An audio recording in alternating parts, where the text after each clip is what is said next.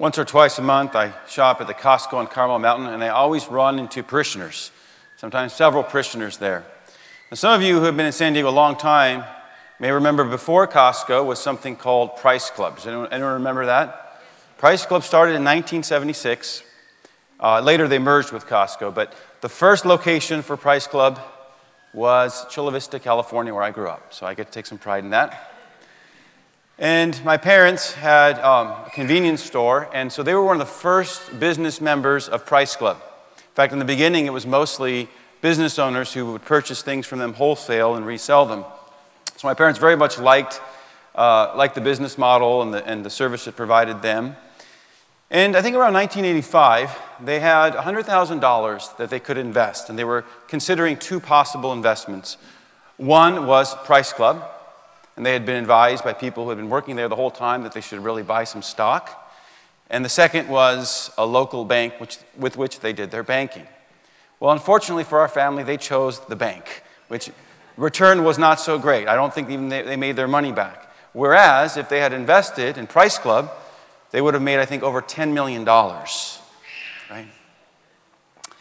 And imagine yourself in a situation like that, but you know for sure, right, what the good investment is. You discern the value of something maybe when not everyone discerns that value.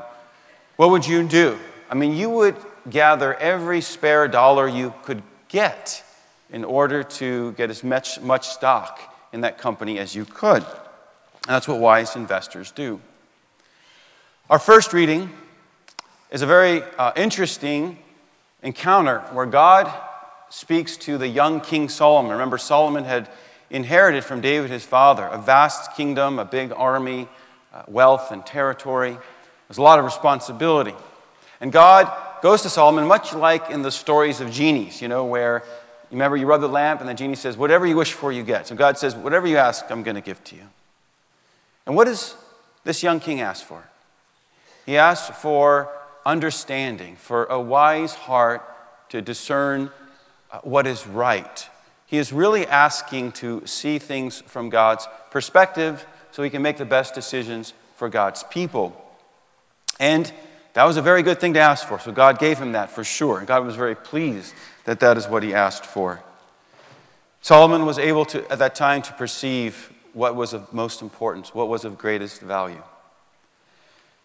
In our gospel today, Jesus tells two parables. The first is about someone who finds a treasure buried in a field. We might imagine a farm worker who's plowing the land, and the plow hits something, and he digs it up, and what does he find? A treasure chest with treasure. He doesn't steal the treasure. What he does is he puts it back where he found it, and then what does he do?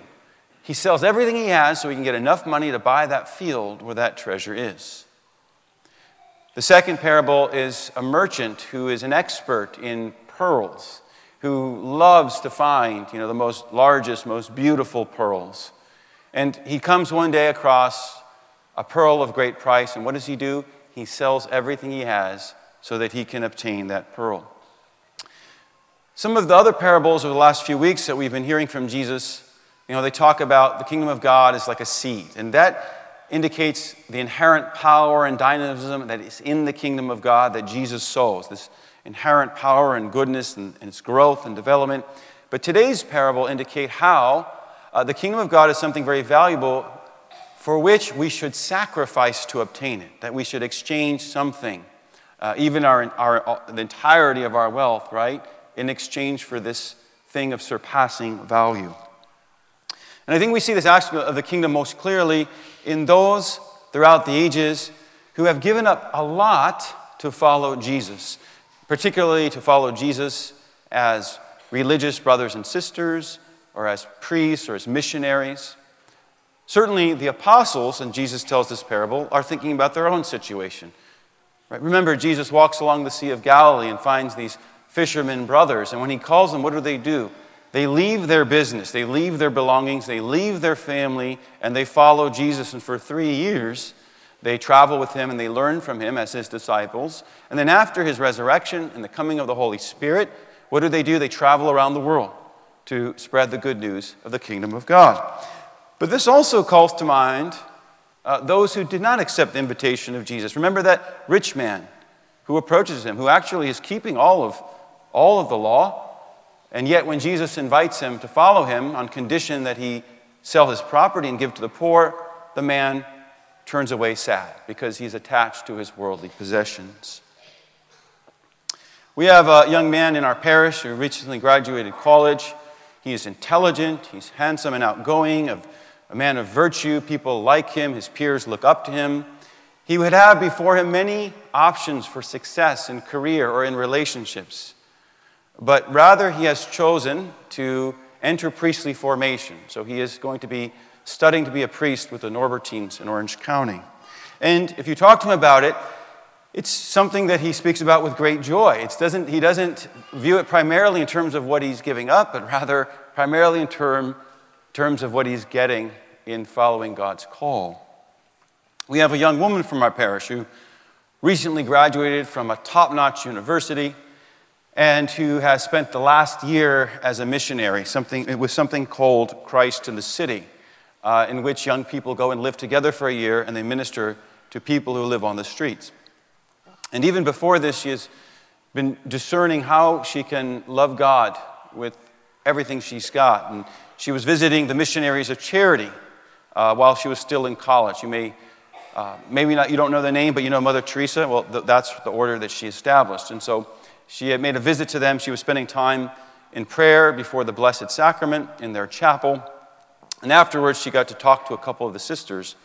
And she asked them this question, because she's trying to discern what she's supposed to do with her life. So she asked the sisters, what are the joys and what are the challenges of your vocation? And the way they responded made a big impression on her. She actually wrote a blog post about it, and I want to share with you a portion of what she wrote. Sister thought for a while, then looked at me. In a gentle, matter-of-fact way, she said that she could only think of the joyful. When you're doing God's will, she said, nothing is too challenging because you're given the grace to do everything. I hadn't realized this was possible.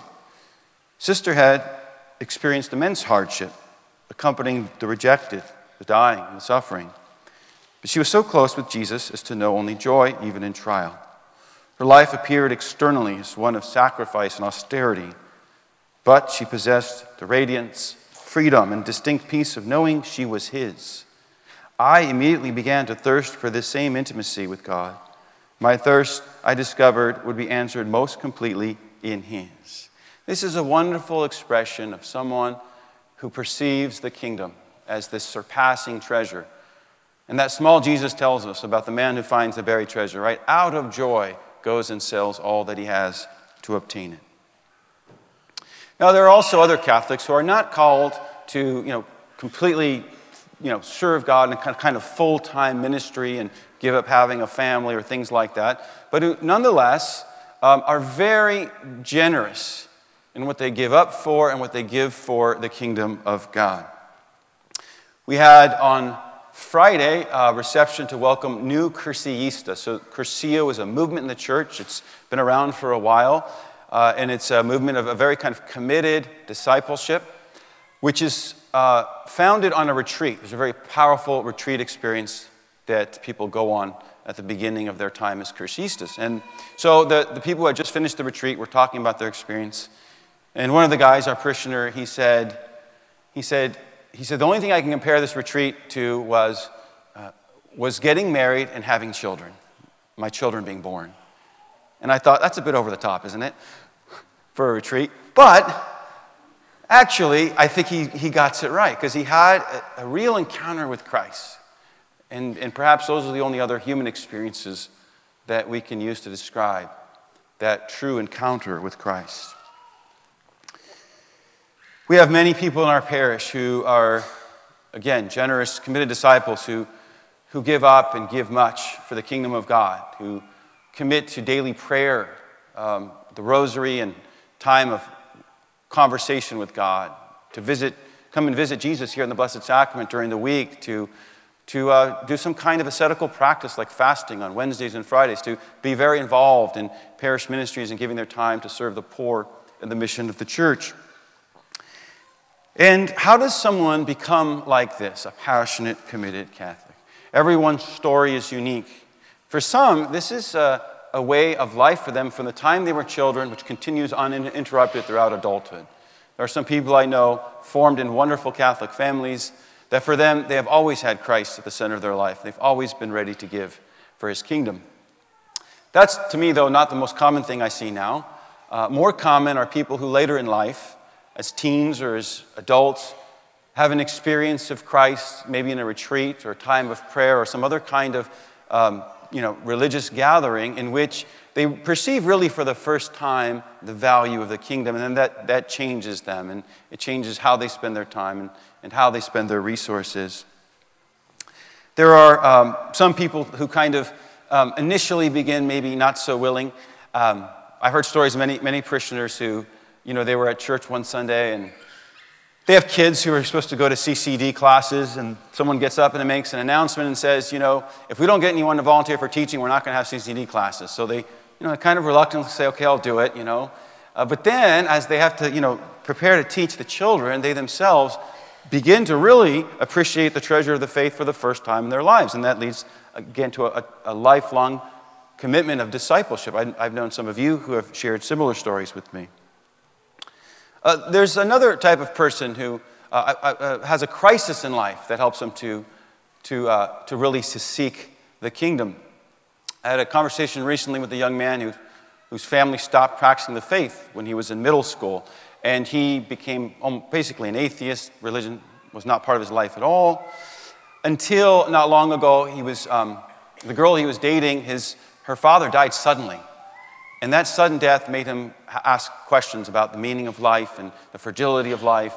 And those questions led him to find really good answers in the Catholic Church. And so now he is reorienting his life with Christ at the center. Now, sadly, all those things I've just described to you, the people who have become passionate, committed Catholics, that is not characteristic of the majority of those who identify as Catholics. We know that from all kinds of surveys and statistics. Perhaps you've heard of something which is talked about in business and economics called the Pareto principle. And that is that for an event, usually for many events, 80% of the effects come from 20% of the causes. Well, in the Catholic Church, some research was done by a group called Dynamic Catholic many years ago, and they found that basically it's 6 or 7% of parishioners that supply 80% of the donations and 80% of the volunteer hours in the church. And perhaps you have been someone who, you come to Mass on Sundays, but there's not much more that you're doing in terms of giving of your time and your talent and your treasure. I want to ask you to do one thing. Ask God to help you appreciate the value of the kingdom, to help you get a glimpse of its beauty, its goodness, its worth. And then, what you give, you don't give grudgingly, but rather, as Jesus says in the parable, out of joy you give. Every day, we make a number of decisions where, whether explicitly or implicitly, we are evaluating something. I want to buy a product. Is it worth my money? Are there better products worth my money? I'm going to spend my time. Is this worth spending my time? Are there better ways of spending my time? We do this constantly every day. We make these evaluations.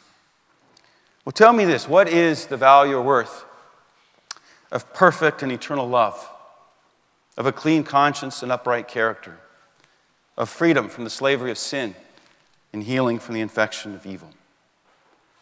Lord Jesus, give us wise and understanding hearts to recognize your kingdom as that hidden treasure, as that pearl of great price, and to joyfully exchange whatever we need to obtain it.